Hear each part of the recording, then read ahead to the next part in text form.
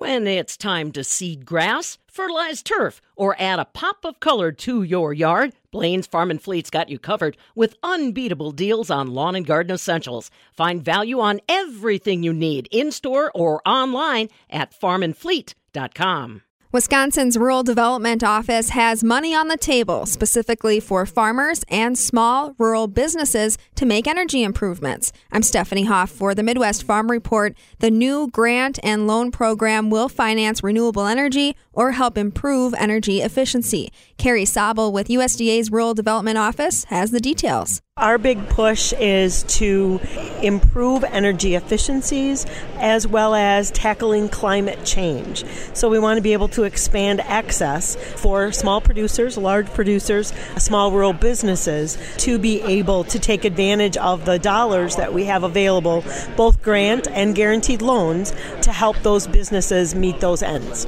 Tell me, just how much money are we talking about and where does it come from? Currently, the administration has set aside over $300 million for Rural Energy for America program, or REAP, to again help with renewable energy and supporting energy efficiency projects. So we've got grants and loans available, some deadlines coming up this spring. Whoever applies, how much can they expect to get? What's that, the ceiling? The cap. Yep, good question.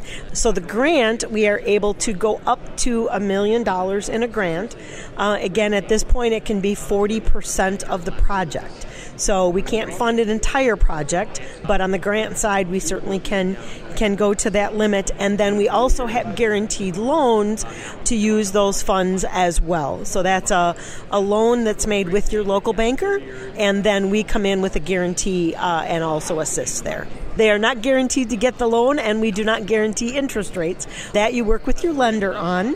It's a lender-driven program, but the guarantee, we come in with an 80% guarantee on the total loan amount. Mm-hmm. So again, it helps mitigate risk from the lender perspective. So who do you expect to be applying for these loans? Who should be applying? Both the grants and the loans are able to be applied for by ag producers as well as small rural businesses. It can be sole proprietors, it can also be entities. When we get into our water and waste and municipalities, those programs are handled through our community facilities and our community programs teams, but dollars also available for those as well. Can you give us some project examples? Absolutely. The couple of projects have really been popular. Solar arrays, solar fields have really taken off, and again, obviously fit really well within our project guidelines.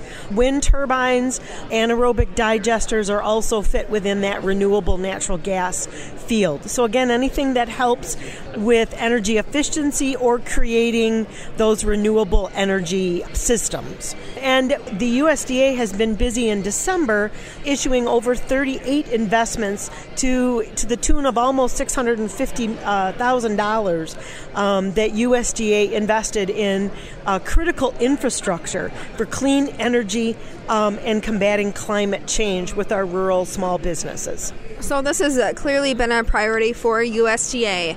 Are you anticipating any more dollars coming down the pipeline? Good question. Hard to tell about that, but it's certainly climate change and energy efficiency has been a huge push of the Biden-Harris administration, so working within those realms. Yeah. And then again, those energy grants are available through Wisconsin's Rural Development Office. When's the deadline? The next grant deadline is March 31st for those grants, and we continuously take applications for the loan guarantee programs.